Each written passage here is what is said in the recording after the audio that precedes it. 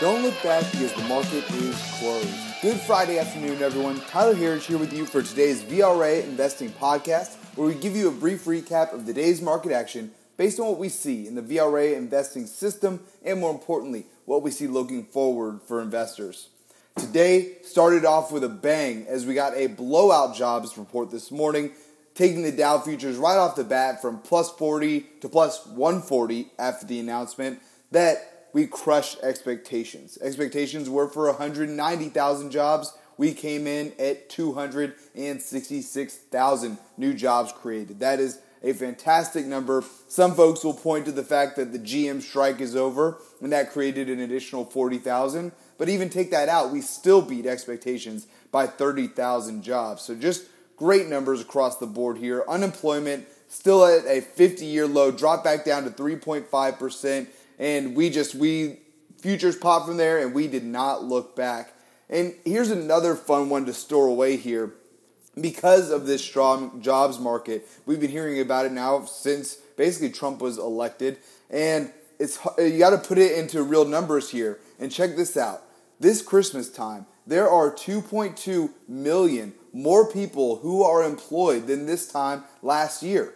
That is a fantastic number. That is a game changer for many families out there and gets us, from the investment point of view, very optimistic on where the consumer is at right now. And we saw some evidence of that today as well, as the University of Michigan Sentiment Report also came out today. And it has been consistently rising for the past 5 months, now back to the top end of its range here, and just showing additional optimism here for the consumer, especially heading into this Christmas holiday period where we think we're going to get some blowout numbers after this year. We'll see that we saw some record level sales coming in this Christmas time.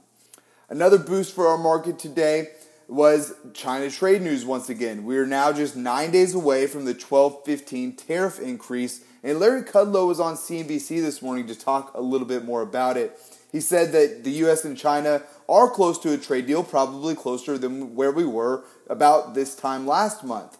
The administration, though, is prepared to walk away if they do not get the terms that we are looking for here, and that is what we have been saying here on the podcast. We are 100% in support of that. This isn't about getting a short-term deal. This isn't about politics. This is about getting a good deal done so that future generations don't have to worry about it. And that's where we're at right now.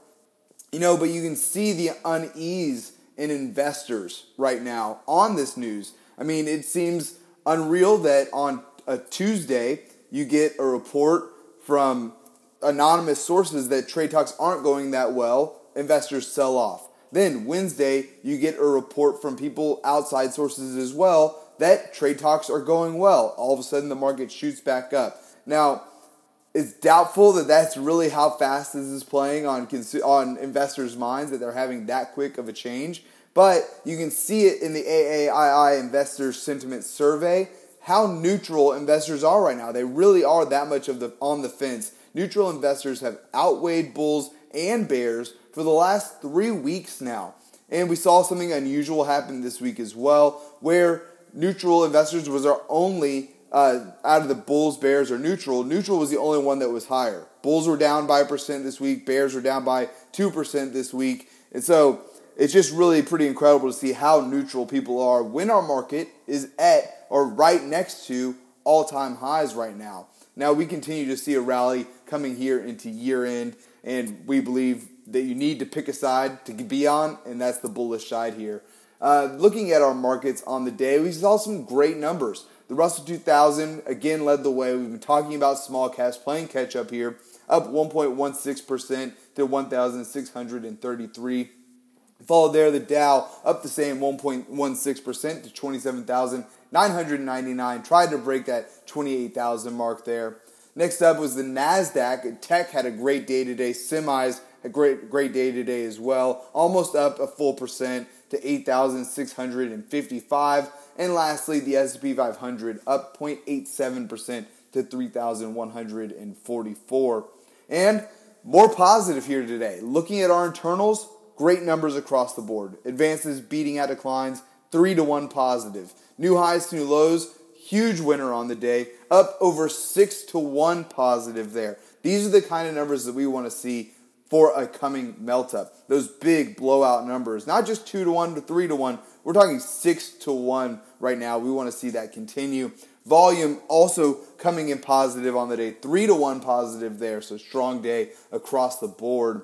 Now looking at our sectors, we did finish. It looked like it was going to be a full 11 out of 11 positive, but utilities barely just closed negative there at the end of the day. We were led by energy after the OPEC announcement yesterday that they will deepen their oil restraints there. More on that here in a second, but energy up big, followed there by financials. Saw some big movers there today as well. JP Morgan hitting a new all-time high.